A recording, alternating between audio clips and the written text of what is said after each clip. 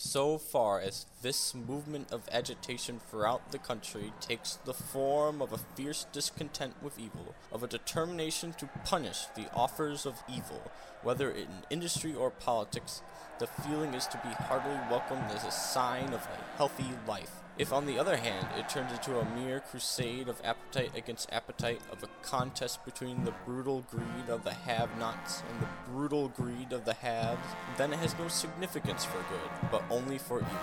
If it seeks to establish a line of cleavage, not along the line which divides good men from bad, but along that other line, at right angles thereto, which divides those who are well off from those who are less well off, then it will be fraught with immeasurable harm to the body politic. We can no more and no less afford to condone evil in the man of capital than evil in the man of no capital.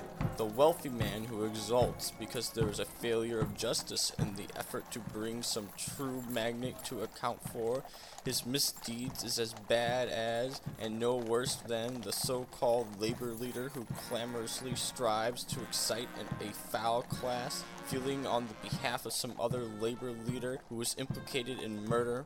One attitude is as bad as the other, and no worse. In each case, the accused is entitled to exact justice, and in neither case is there need of action by others which can be constructed into an expression of sympathy for crime. It is a prime necessity that if the present unrest is to result in a permanent good, the emotion shall be translated into action, and that action shall be marked by honesty, sanity, and self-restraint. There is a mighty little good in a mere spasm of reform.